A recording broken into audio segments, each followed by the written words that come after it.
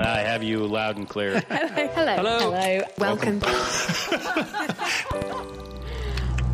Science. And that is to say, physics, medicine, nature, or space, time, the brain, life, the universe. This week, Cambridge's key role in the mission to map the Milky Way. It can ultimately measure the position of a star to the equivalent accuracy of measuring the thickness of a human hair at a distance of about 1,000 kilometres. So it's pretty accurate. We learn how the Gaia space telescope is pinpointing the positions of 1 billion stars in our galaxy. Plus, news of a net which will leave mozzies dead or infertile, the DNA double-double helix discovery, and can the moon cause earthquakes? I'm Ginny Smith. I'm Chris Smith, and you're listening to The Naked Scientists. The Naked Scientists podcast is powered by ukfast.co.uk.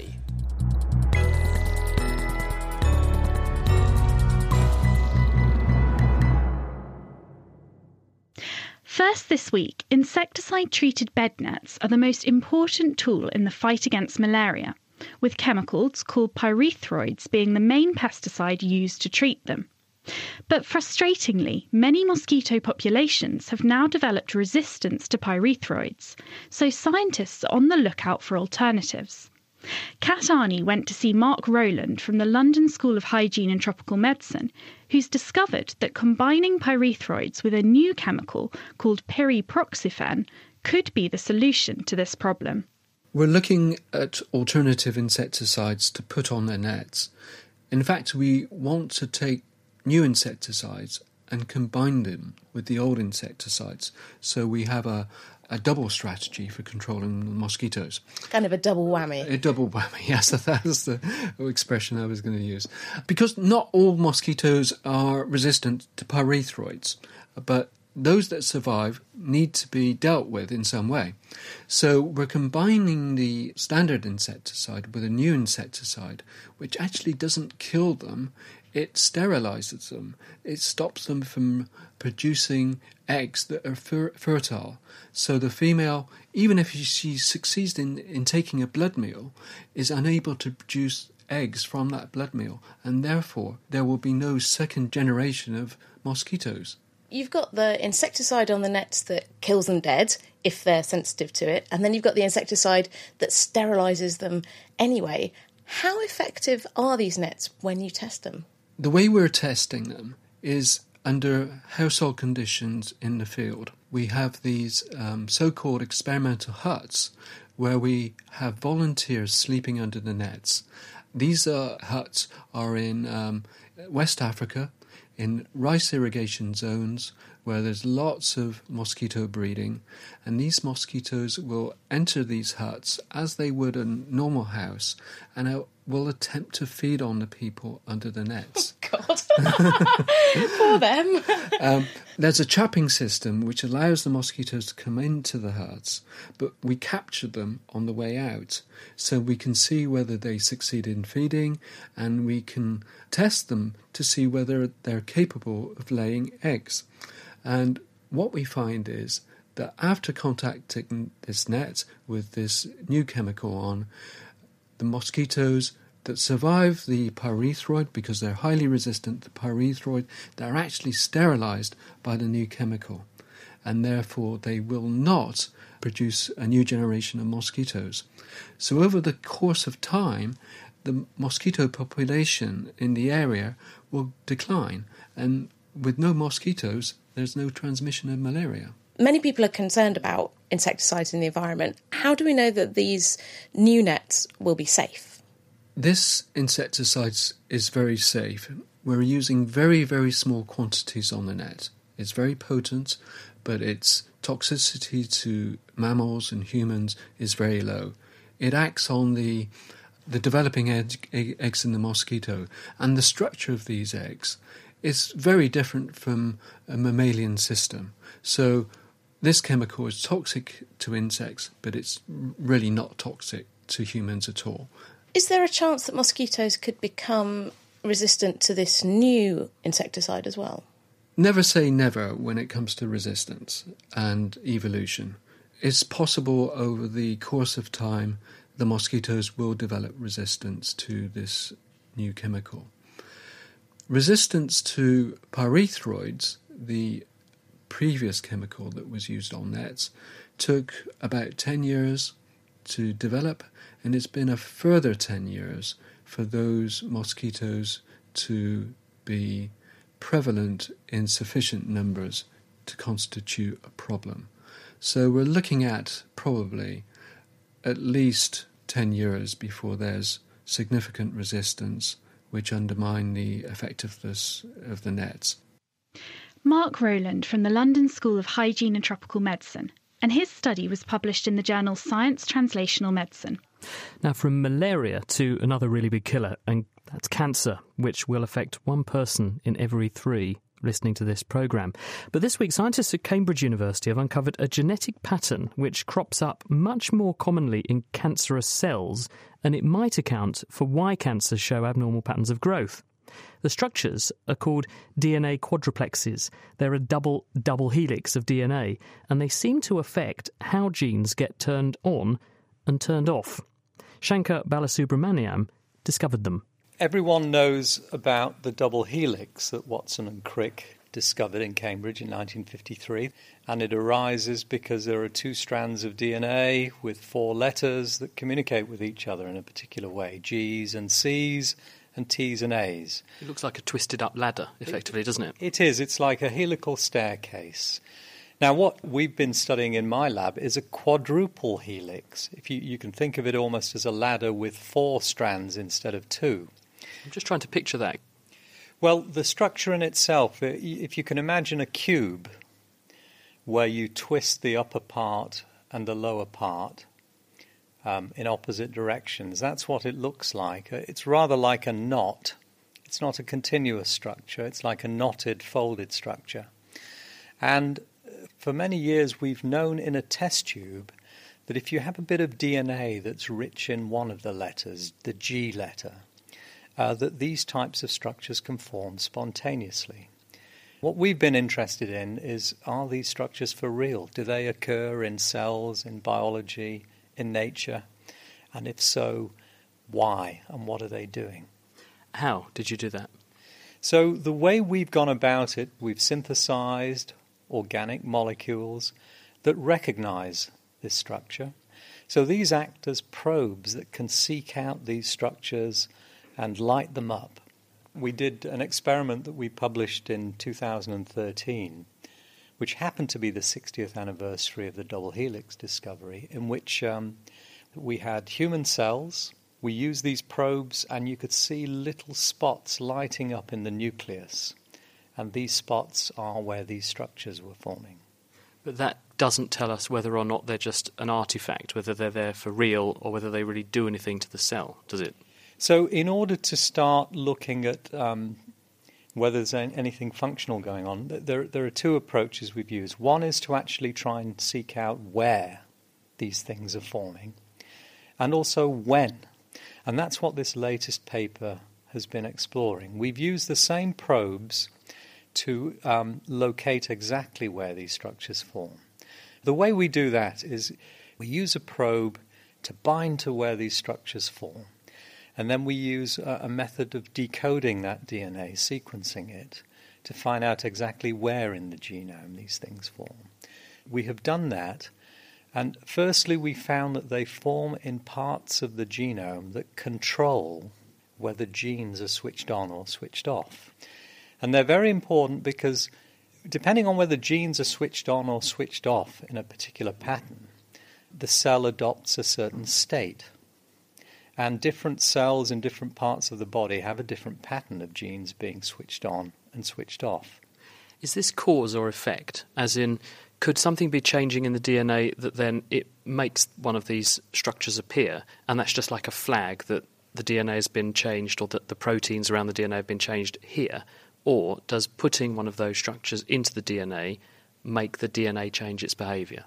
It's a great question, and a very difficult type of question to address experimentally. The closest we've come to that is we've shown that if you have one of our synthetic small molecules that bind to these structures, what they also do is they give them a longer lifetime than normal.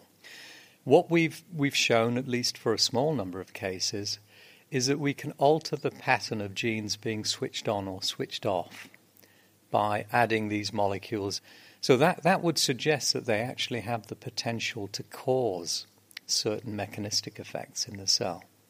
And if they do that, flicking that equation on its head, could I take a cell that has something wrong with it and change that pattern of structures and correct the problem with the cell, for instance, if a cell has become cancerous? It's a very intriguing suggestion, and we're exploring that in more detail, particularly in the area of cancer. And it's interesting in the area of cancer because this phenomenon that we've seen seems to occur more often in cancer-related genes than non-cancer-related genes. So we have a working hypothesis that the majority of these processes are linked to cancer genes, and if we can manipulate them in the way you've described, there may be within there some strategy that could be leveraged for good, for therapeutics. Let's hope so. Shankar Balasubramaniam, who's been busy untangling those DNA quadruplexes, he published that study this week in Nature Genetics. Hello, Gaia here from Naked Astronomy. I wanted to say hey and tell you about my new podcast. It's an awesome audio adventure into the big black cosmos that we inhabit. What's out there? How did it all begin? And what will happen in the end? Presented and produced by yours truly. You can find it on most podcasting platforms. Just search Naked Astronomy. You're listening to The Naked Scientists with me, Chris Smith, and with Ginny Smith. If you'd like to get in touch with the programme, you can email chris@thenakedscientist.com. Still to come, the revolution in astronomy that's mapping 1 billion stars in the Milky Way. And can the moon cause earthquakes? But before that, it's time for our regular myth conception. And this week, Kat Arney's been looking at a myth that's all in the mind. Mental health problems are widespread in society, with around 1 in 4 people experiencing some kind of mental health problem, according to the charity Mind. These include depression, anxiety, post-traumatic stress disorder, eating disorders and more. Then there are conditions such as schizophrenia and bipolar disorder. But even more widespread than the incidence of mental health problems is the belief that mental illness is caused by an imbalance of chemicals in the brain, with an Australian survey finding that a staggering 86% of adults believe that this is the case. What's more, pharmaceutical companies that develop and sell treatments for conditions such as anxiety and depression have referred to the idea of chemical imbalance in their marketing materials. But although it's a neat explanation for how things go wrong in the brain in mental illness, it's not really correct. So where did the idea come from? It seems to date back to the 1950s, when some of the first drugs for treating mental illness came on the market. They had impressive effects on people's symptoms and seemed to be boosting the levels of certain chemicals in the brain known as neurotransmitters. These are molecules that shuttle between nerve cells in the brain, sending messages and passing on signals. So the natural assumption was that if ramping up the levels of neurotransmitters fixed the problem, then the problem must be caused by having the wrong level to start with. Unfortunately, this isn't borne out in reality. For example, it's commonly believed that people with depression suffer from low levels of the so-called happy neurotransmitter serotonin. But research has discovered they're not particularly lacking in it. And 2 different drugs, one of which boosts serotonin, the other reduces it, can have similar effects on mental health symptoms. So clearly, it's not that simple.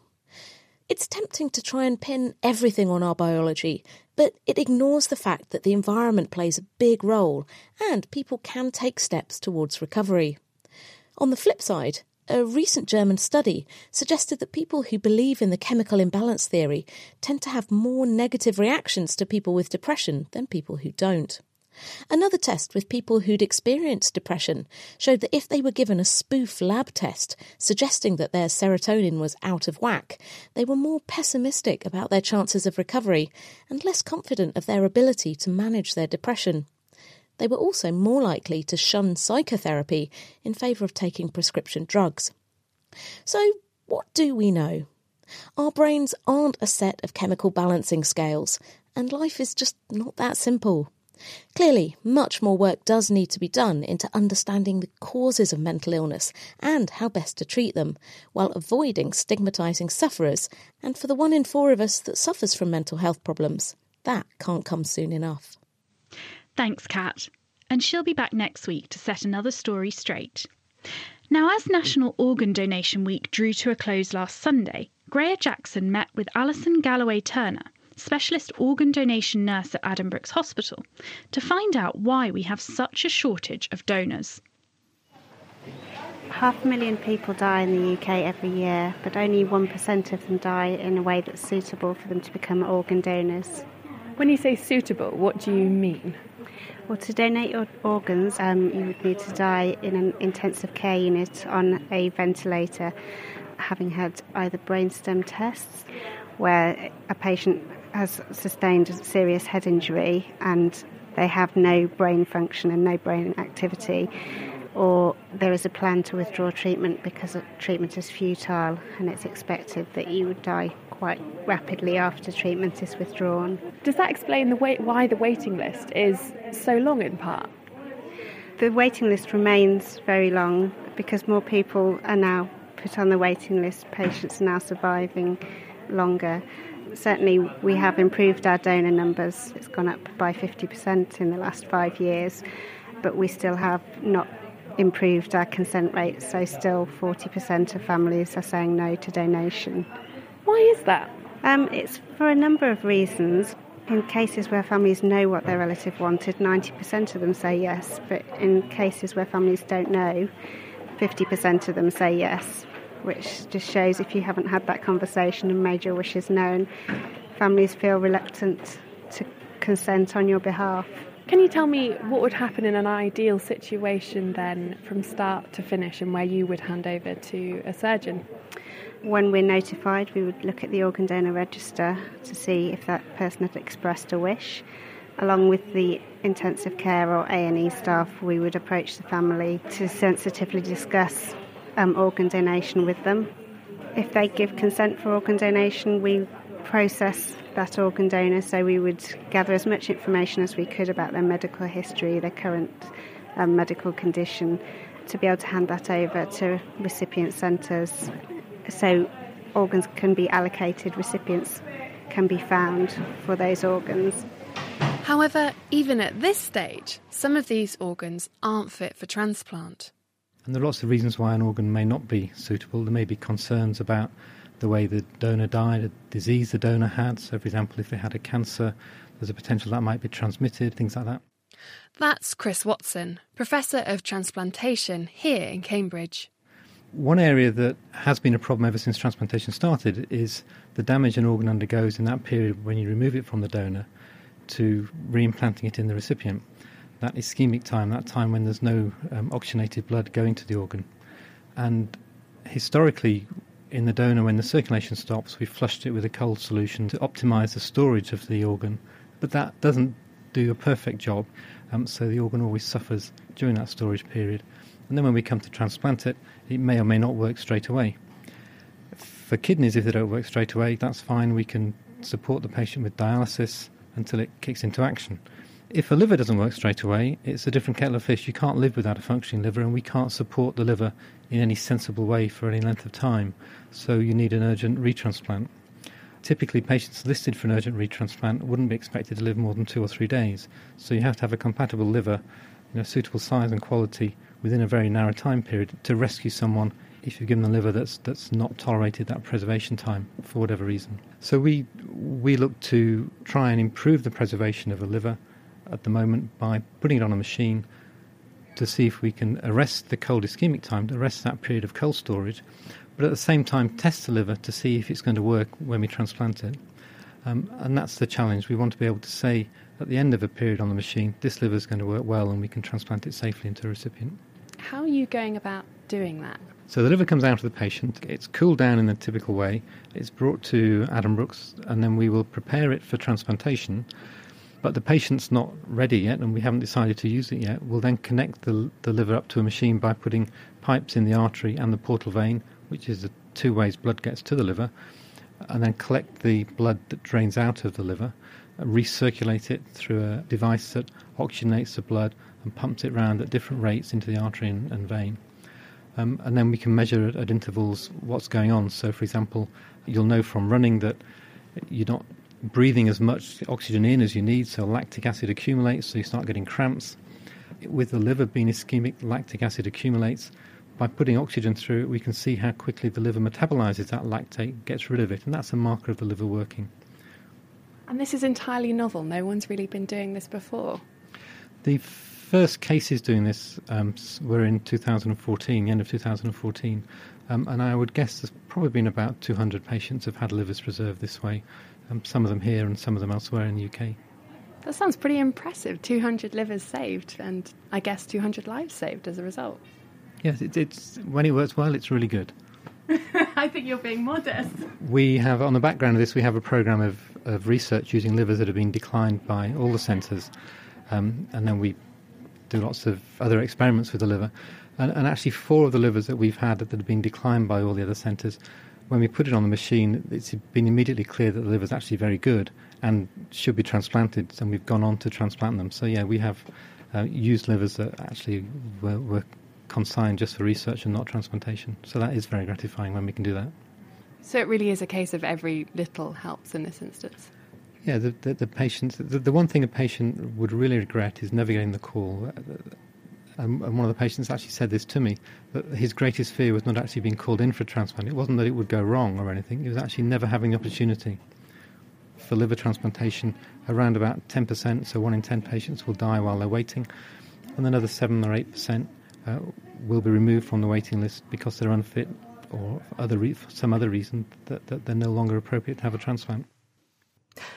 A wonderful story, isn't it? Chris Watson and before him Alison Galloway-Turner. They're both from Addenbrooke's Hospital in Cambridge. Now, what has this got to do with developmental biology?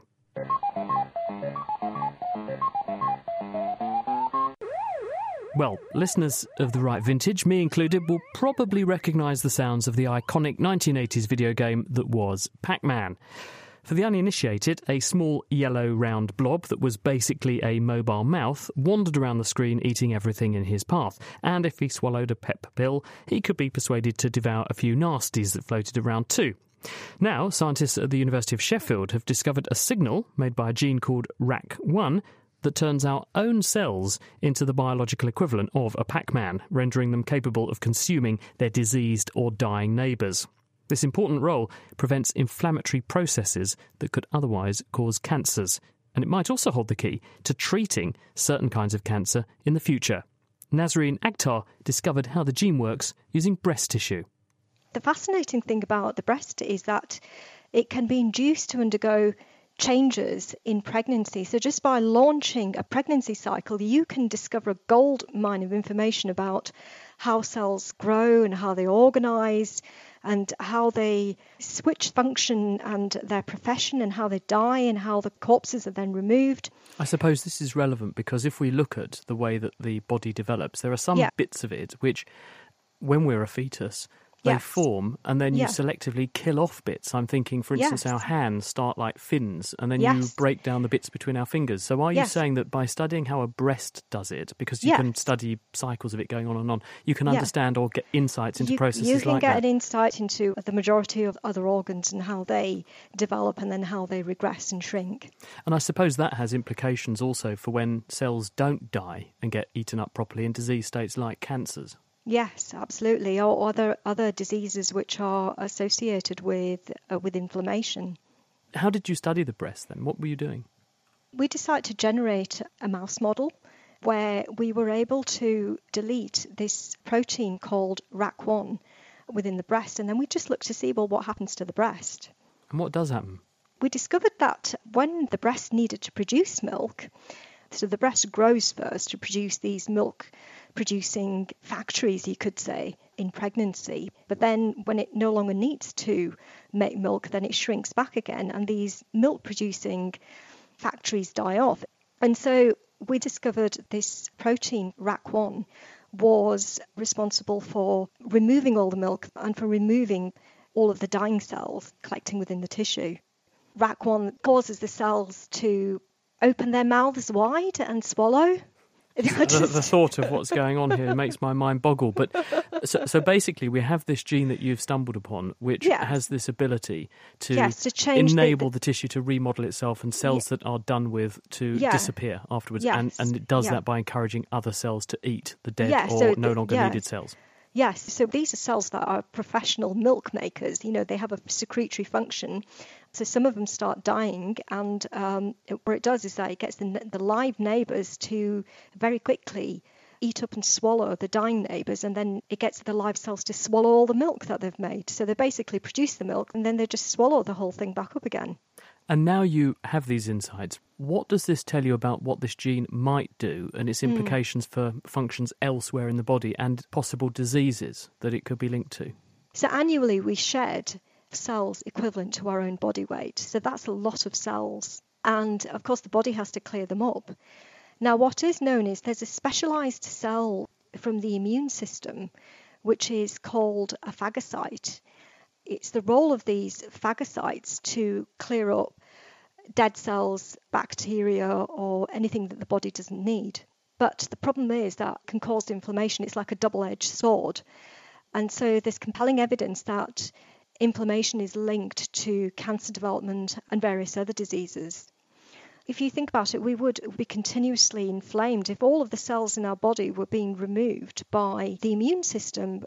I get it. So what you're saying is that we are shedding our own body weight's worth of cells every year. But if we were to shed that number of cells and rely on the immune system to get rid of them, we would have serious health problems. Yes, we would. But you don't see serious health problems, so something else is stepping in.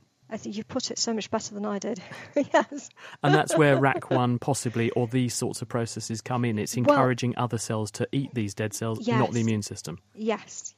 It's basically hijacking the role of the immune system, and it's converting the profession of the epithelial cells, which make up the majority of our internal organs, and it's causing them to become phagocyte-like.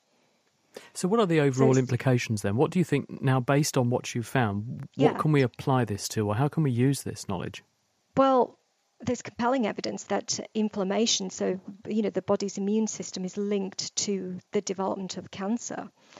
And, of course, if healthy breast epithelium could be stimulated to remove damaged cells or dying tumour cells, it would keep the inflammatory phagocytes at bay. And so there's certainly a treatment aspect in that respect. Nazarene Akhtar and her Pac-Man-inspired paper appeared this week in the journal Developmental Cell. Are earthquakes worse when there's a full moon? It may sound like an old wives' tale, but new research suggests that there could indeed be a link. To find out more, Laura Brooks spoke to Cambridge University earth scientist Alex Copley. An earthquake occurs because as Earth's tectonic plates move relative to each other, the forces gradually build up on the surfaces that cut through the crust that we call active faults. When these forces get big enough, then the rocks break and move in an earthquake. These sort of stresses build up over an awfully long time, sort of millions and thousands of years. There are another kind of stresses which affect the Earth, which are the stresses due to the gravitational pull of the Sun and the Moon acting on the Earth. This is both acting on the rocks themselves and also making the oceans move around in the ocean tides, which pushes against the continents and changes the stress in the rocks. These stresses are very small compared to those relating to the motions of the tectonic plates, but they fluctuate very rapidly, sort of multiple times a day. So the idea that people have had for a long time is that you're more likely to have an earthquake when these tidal stresses are promoting slip on a fault rather than when they're inhibiting it. It sounds like scientists have been speculating about this for a little while, but there's now been a study published this week which looks a bit more closely at this link. Can you tell us what they found in that work? So this recent paper, what they did was they looked at some very large earthquakes that have happened recently, and they saw that these happened at the times when these tidal stresses were sort of promoting motion on the fault. However, when they looked at all the earthquakes, not just these big ones, they found no relationship. So there are two ways you could interpret this result. One is that when the tidal stresses are in the correct orientation, you're more likely to turn a small earthquake into a big earthquake. Or the other way you could interpret this is to say that because they're only looking at a small number of big earthquakes, that you just don't have enough for the patterns to be representative. And the jury is still out as to which of these two options is the correct one. And earthquakes of this scale are quite rare, aren't they? How often do they occur? So the three main earthquakes that they looked at in this paper were magnitude high in the magnitude 8s and in the magnitude 9s. And these happen very rarely. So we've had 3 in the last 12 years, but that's unusual. The most recent ones before this recent phase were in the 1950s and 1960s. So this is the problem, that because you don't have many earthquakes of this size, because they don't come along very often, we've just not seen very many of them since we've had the instruments available to monitor them. Okay, and by understanding this link a bit better, will it help us to predict earthquakes, do you think? Earthquake prediction is a slightly sticky subject. So we're very good at working out where earthquakes will happen and how big they will be, but we're not very good at all at working out when they will happen. In terms of trying to sort of reduce earthquake hazard, this isn't a problem, because if we can work out where the earthquakes will be and how big they will be, then that's all you need to do to be able to build buildings that won't fall down and kill people. Alex Copley, commenting on that study published in Nature Geosciences.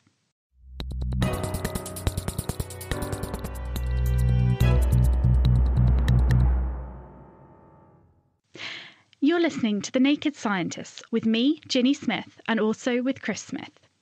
If you'd like to get in touch with us, you can send us an email to chris@thenakedscientist.com. Now, stand by. 10, 9, 8, 7, 6, 5, 4, 3, 2, 1, top, décollage.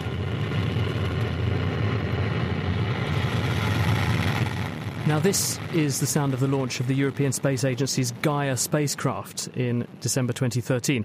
Its 5-year mission is to map out the millions of stars in our Milky Way galaxy. This week, the first batch of data that it's gathered was released.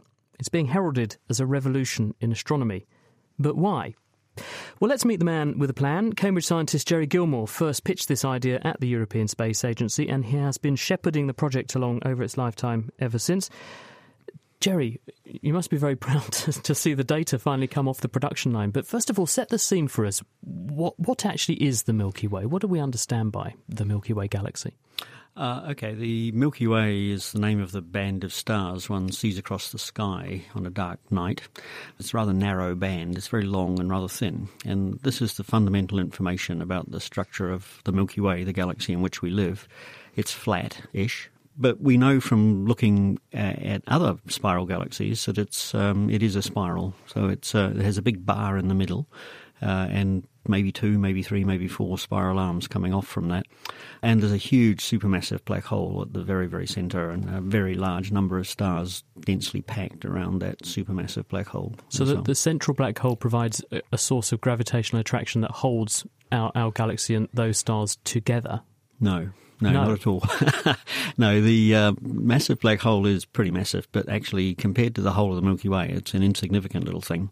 So the Milky Way is made up of maybe 100 billion stars like our own sun, and they make up most of the mass in the disk of the Milky Way itself, in the actual plane.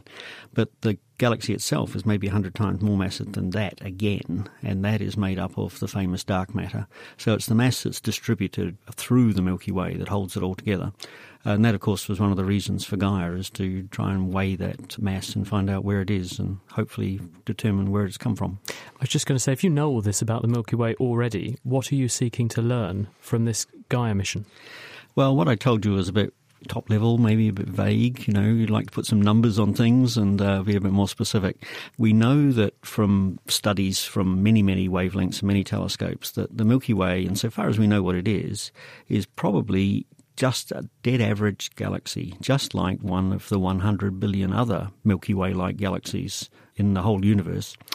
And so the real bottom line ambition for the Gaia mission was to set our own galaxy up as a Rosetta Stone.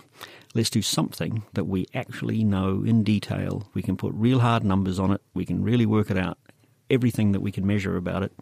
And then we can do differential tests for everything else across the history of the universe and watch where these things came from and even where they're going to turn into. And what exactly are you measuring? The key parameter for Gaia is where the stars are. You'd think this history of astronomy, people have been trying to measure where the stars are since the Mesopotamians. Actually, astronomers are not very good at this sort of thing. And so in the whole history of science up until last weekend, we had reasonably accurate measurements of the positions and distances from us of about maybe 100,000 stars and how those stars were moving. Out of 100 billion, that's pretty pitiful, really, and they're all very local. The reason for that is that space is big, so it's really hard to measure the distances of stars. You need exquisite precision, which Gaia provides. So Gaia is the first ever exquisite measuring system, which is designed to measure not only where stars are, a large sample, 1% of them all, a billion or so, but also how those stars are moving. So we get 3 dimensions in space of where the stars are, and then 3 little speeds for how they're moving in each of those 3 directions. Why does that matter, knowing how they move? The key information from motions is, in fact, being able to weigh things. If you know where something is and how fast it's moving, you know how much force, how much weight there is holding it where it is. If it's moving fast, you need more weight than if it's moving slowly. And so that simple measurement, well, it's not simple at all, but that, in principle, straightforward measurement, if you can do it with enough stars in enough different places, will tell us how the dark matter is distributed and hopefully give us the first clues as to what the stuff actually is. But there's another even more fundamental thing about the way stars are moving, is that many stars are relatively young, and we can, from where they're moving now, we can track them back in time if we can measure accurately and find out where they came from.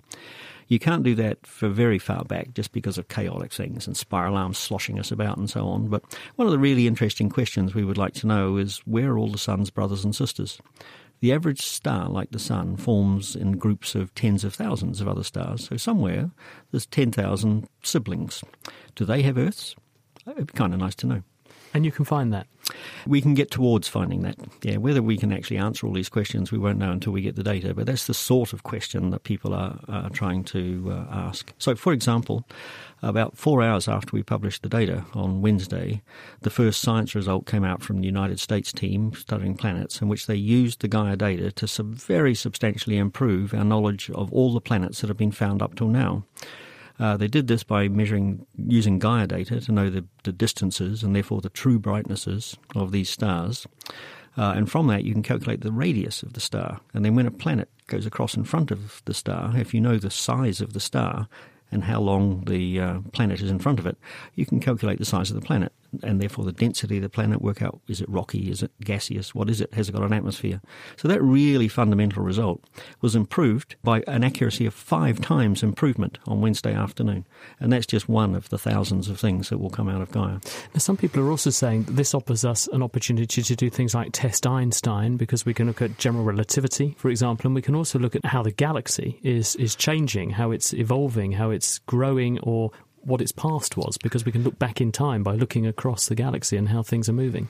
Yeah, the range of science goals for Gaia is enormous. It goes everything from studying the structure of the very early universe right through to fundamental physics, down to finding out whether there are potential killer asteroids lurking up in the afternoon sun. Through that range, pretty well the whole of basic astrophysics will be fundamentally rewritten and produce a lot more significant numbers with Gaia. How does the data get from the spacecraft back to the Earth? Well, the spacecraft is a really simple thing. That's why it's so accurate. It's a billion pixel camera. So it basically is sending down a high-definition movie continuously down to the ground. And those images are what we turn into the positions and brightnesses of the stars. And because the camera keeps observing all the time, we can also not only see where things are moving slowly, but also we can find things that weren't there yesterday. Which sounds wonderful and very intriguing at the same time. Jerry Gilmore from the University of Cambridge, thank you very much.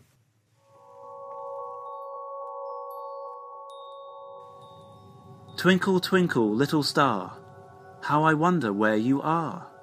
ESA hoovers up your light with our Gaia satellite.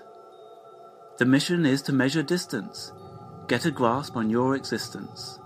Gaia may not see you twinkle, but kens if you're multiple or single. That's the first part of a poem from astronomer George Seabrook.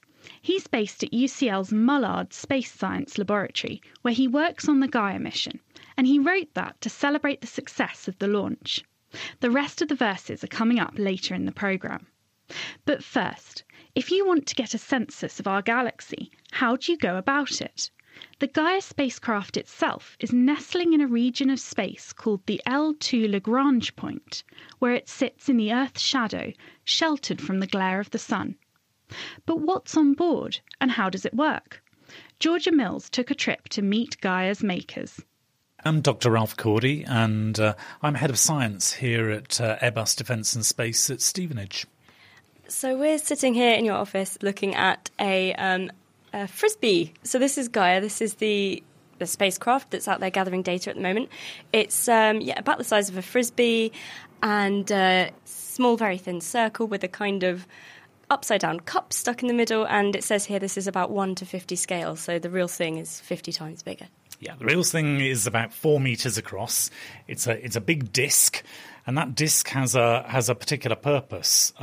It basically sits on the back side of the spacecraft, pointing towards the Earth, to protect the spacecraft from the heat of the sun.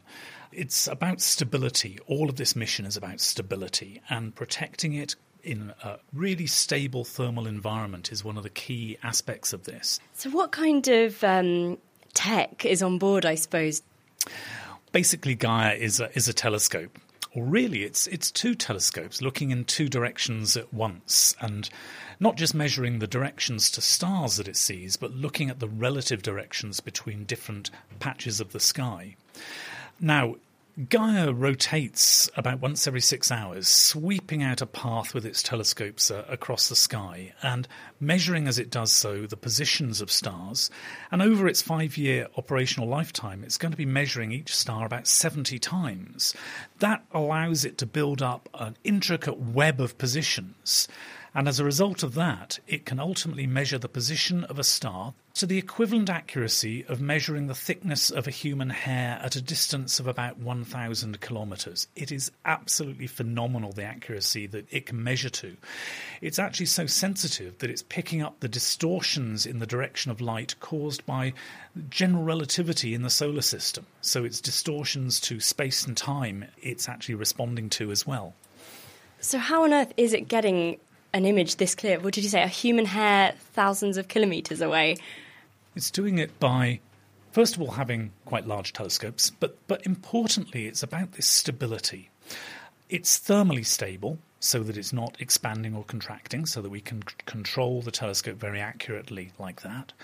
But it's also pointing very accurately as it spins. In its environment, it has to put up with micrometeoroids, flecks of dust and things which will impact it at high velocity and actually change its rotation rate. It's got to be able to deal with those and then maintain its rotation and keep on going.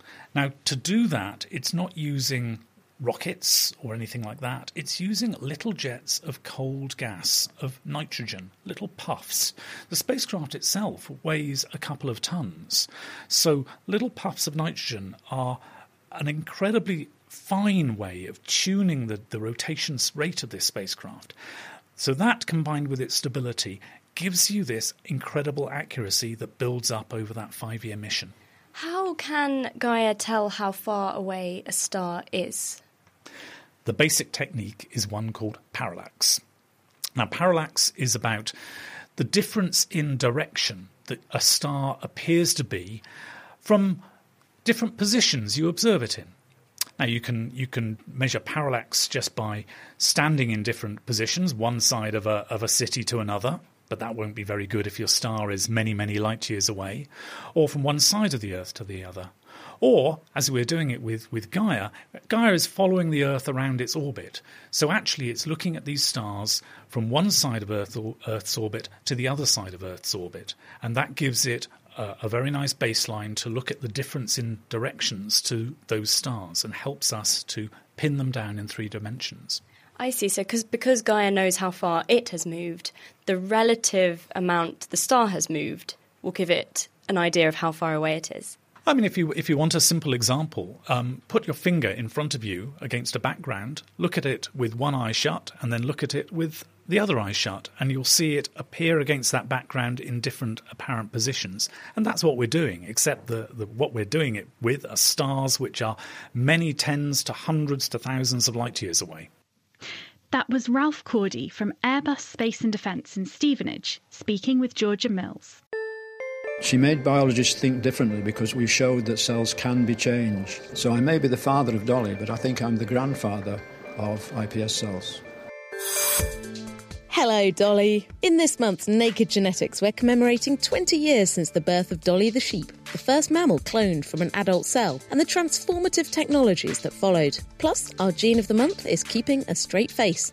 Listen and download now at nakedscientist.com/genetics.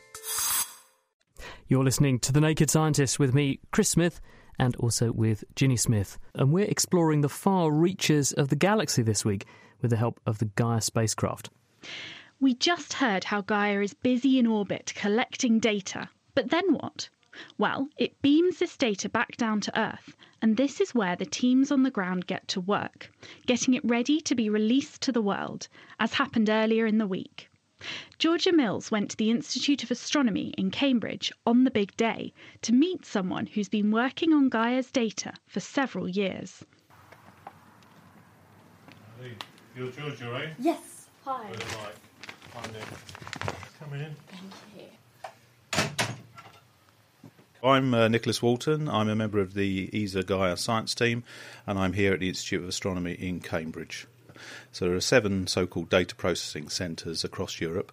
We have one of those here. It's one of these large big data type activities, and we've got a rack of computers in a sort of supercomputer setup in the Cambridge data centre. And we take the data that comes to us from the European Space Agency, where we photometrically calibrate and analyse that data. Once we've applied all of our calibrations, we send that back to ESA, and it's combined with a set of data processing outputs from other centres. And eventually you get the final catalogues, such as we see today. Before we get to the actual science people will be doing using this data set, what have you been doing to this data? You say calibrate, but just elaborate to me. What does that mean? So if a star goes across the focal plane array, it's the starlight is detected by the charge coupled detectors, and each star going across generates, it could be a little spectrum or a little image that gets sent to the ground, but that's in some arbitrary units, and we have to convert that into something where we can flux calibrate that data, so we can turn something into a known calibrated object. So we can basically say if something was bright, if something was faint, how bright in real physical units. We are responsible for removing a number of the artifacts in the data acquisition, so for aspects such as scattered light or various positional movements which might affect the flux calibration. Basically, a lot of work for a lot of people. Gaia sent down billions and billions of data points to process. And by processing things like the brightness, the distance, and even the colour, this helps work out what kind of object it was seeing. And the first lot of this data got released this week, happily coinciding with Gaia's birthday. Gaia itself was launched at the end of December in 2013, so in fact today is 1,000 days exactly after the launch of Gaia. Is it a nice feeling to sort of have the world be able to see all this data? Yeah, so it is. It's great to see. It's great to see a really excellent data set, a really excellent set of data which is going to help so many people write so many decent papers and discover so many new aspects about our galaxy and how we are and where we're going. Data Release 1 in many ways sets the scene for what's coming. It shows that Gaia works, it shows that all the processing systems work, it shows the data is very high quality, it gives us a taster catalogue for 2 million objects, it gives us a map of 1 billion objects. And as we go on with further future releases, we add more richer information about each of the objects that we observe. So we get information about the spectra, so we can classify, we can say this star is this hot, or it's a giant, or it's a dwarf star, or it's an active star, or it's a planet, or it's a near Earth object. Oh, we better look out, sort of thing. So we've got a lot of exciting new data coming out. So And with this data release, it's just been thrown out there to the world. Who are you expecting is going to be using this data and what for? Well, I think many astronomers across the world are going to be using this data, be they looking at stellar astrophysics, be they looking at planets around nearby stars, be they looking at our solar system and looking at dark matter, linking to cosmologies and so forth. So, well, perhaps not the entire, but a large fraction of the astronomical community will be looking at this data.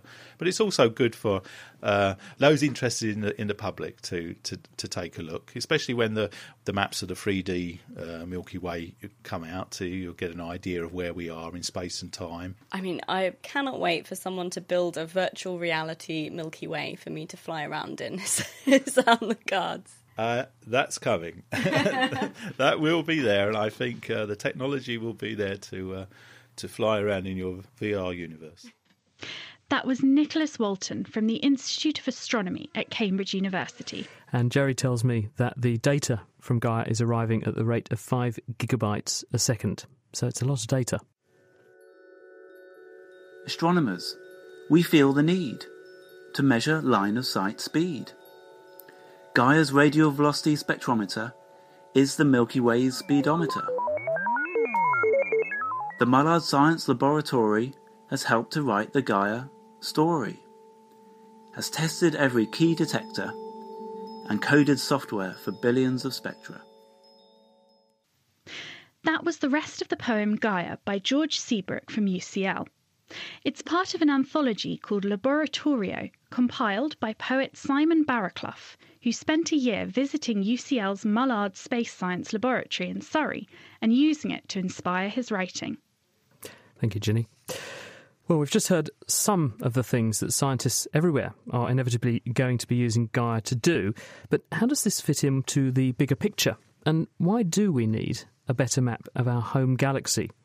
Well, Mark McCaughrean is the Senior Science Advisor at the European Space Agency, ESA. Hello, Mark. Good evening. So what are you, at ESA, anticipating that Gaia's legacy is going to be? I think the first thing you have to realise is that this is just the first release of the data from Gaia. It was launched at the end of 2013, and here we are in 2016. It's actually just the first year's worth of data. And in that big pile, what we've been able to do is establish the positions, the 2D positions, and the brightnesses of 1 billion stars. But we've also already given out 2 million stars with their full three-dimensional positions and their motions. And that's because we've been able to connect the Gaia data with data from an older mission of ours called Hipparcos that was flying at the end of the 1980s. And that is actually where a lot of the science is getting done now, because that complete data set, the 2 million stars, is about a factor of 20 more than ever done before. And that's just a taster, because at the end of next year, the Gaia catalogue will contain the same information for the full billion. One of the kind of strange things, actually, legacy-wise, is, I suspect, some of the scientists won't want to hear this, but the ideal thing about Gaia would that it would disappear, that it would become invisible. Which I mean is that it's so fundamental, it's so linked into every form of astronomy moving forward from today, that Gaia just will underpin all of those things and effectively become part of the infrastructure. And what is it going to lead to? You've sort of alluded to it there, but where do you see this leading next? Well, we have a whole range of missions in the European Space Agency, astrophysics missions, planetary missions, solar missions. So for us, Gaia is deeply linked into all of those missions by definition, because it's so fundamental, by establishing the scale, the motions, the history of our Milky Way. As Jerry explained earlier on, that helps you understand galaxy evolution across cosmic distances and across cosmic time. And in fact, a future mission of ours, which we're now building, called Euclid, will in essence do a similar sort of survey, not for stars in the Milky Way, but of galaxies themselves across the whole of the universe. And by measuring the positions and slight distortions in the shapes of those galaxies, we'll be able to understand both dark matter, but also the even more elusive dark energy. So these giant surveys, gathering huge amounts of data, processing them, making the results available to everybody, is becoming a very key part of modern astronomy. Now, the price tag for this is something in the region of north of €1 billion. So when it goes to completion, that will have notched up a price tag of something like €1 per star, or maybe a bit more since Brexit, I'm not sure. But how do you justify that sort of spend? Well, let's keep in mind that this is money coming from 22 member states in the European Space Agency. So there's roughly 500 million people across those countries. And this mission, by the end, will have been running more than 20 years. So the amount of money that's spent each year is actually very small indeed per citizen. But it's not spent in space either. It's spent on the ground, in industry, in academia. It's spent, in fact, even in schools, because there's very strong outreach programs run all across Europe to try to engage students in the science that Gaia is doing. And from my perspective in ESA, we do some amazingly exciting things, flying through the solar system, investigating the far distant reaches of the universe. But perhaps one of the most fundamental aspects of what we do is to inspire people, and to inspire kids in particular, to go into science, technology, engineering and maths, because those are skills we desperately need on the Earth, where we have many problems, as we know. And if we can inspire kids to get involved in those kinds of subjects through missions like Gaia, then it's a win-win. We do brilliant science and we can help with many of the problems we face on the Earth. And tell us what the school kids who you're getting involved can do, because this is really high-level space science. What can someone in a classroom contribute? Well, not really. It's in a sense, it's very basic. You know, we have positions of stars and movements of stars, and the data are all free, accessible. We have nice interfaces that people can go and actually download the data and play with. And we're building educational tools around that, so people will be able to actually make, if you like, a movie of the Milky Way and understand how it was put together by tracing it backwards in time and tracing it forward in the future. Wonderful. Mark, thank you very much. That's Mark McCaughrean from the European Space Agency. And if you're interested, there is a new Gaia app which has just been released, and you can download it and you can follow the research programme in real time, gaia.ac.uk. There's a link to the app on that website. Now it's time for Question of the Week, and Laura Brooks has been seeking to please by answering this question from Josh. The Naked Scientist's Question of the Week, brought to you in association with the How to Wisman Foundation, supporting science and education from Alpha to Omega. Do animals ever experience the placebo effect? For example, pets who have previously had successful veterinary interventions. Could your pet be fooled by fake pills? To find out, I spoke to Eleanor Drinkwater, researcher in animal behaviour at the University of York. When talking about the placebo effect, we tend to think of cases where just the belief in a treatment can make you feel a certain way, even when the treatment has no actual effect. It therefore seems counterintuitive to think of animals showing a placebo effect when they do not necessarily understand the aim of the treatment and can't therefore show belief in the outcome. However, current research suggests that the placebo effect is not just caused by one mechanism, but rather by a range of different mechanisms. One mechanism in particular for which there is strong evidence in animals is conditioning. In conditioning, an active substance which elicits a response can be repeatedly paired with an inactive substance, like a smell or a taste. Eventually, the inactive substance alone can elicit the response of the active substance. One great example is actually the first description of this from Pavlov, who's very famous for his experiments in dogs. Now, in this particular experiment, he would place a dog in a chamber and inject it with morphine. After a few days of injections, he found that just placing the dog in the chamber would result in the dog physiologically reacting as if it had been injected. It seems that, with conditioning, dogs can experience placebo effects. And if that isn't surprising enough, Eleanor told me that, at least in rats, it can go as far as altering immune function. One incredible example of this was shown by Ada and Cohen back in 1975. In their remarkable study in rats, they showed that by pairing a distinctive taste with injections of immunosuppressant, they could condition an association between the taste and the change in the immune system. This meant that the conditioned rats would show a dampened immune response if they were given the taste alone, even without the active immunosuppressant. So, overall, while it might be difficult to determine if animals can show a placebo effect through certain mechanisms like expectancy or belief, there is strong evidence for animals exhibiting the placebo effect through other mechanisms like conditioning. Well, there you have it. Thanks, Eleanor. And next time, we'll be answering this question from Gareth. Is it plausible to draw any kind of link between nuclear tests by countries like North Korea and the prevalence of earthquakes? Could there be a link? If you know the answer to Gareth's question, you can email chris@thenakedscientist.com, find us on Facebook, tweet @nakedscientists, or join in the debate on the forum, thenakedscientist.com/forum. And that brings us to the end this week. Thank you very much to Georgia Mills for putting the programme together, Ginny for helping to present it, and to you for listening to it. Do join us next week when we're going to be offering you a little light relief. Intrigued? You'll have to find out what that's all about. If you have any questions for us in the meantime, you can email chris@thenakedscientist.com. The Naked Scientist comes to you from Cambridge University, and it's supported by the STFC, the EPSRC, and Rolls-Royce. Until next time, goodbye.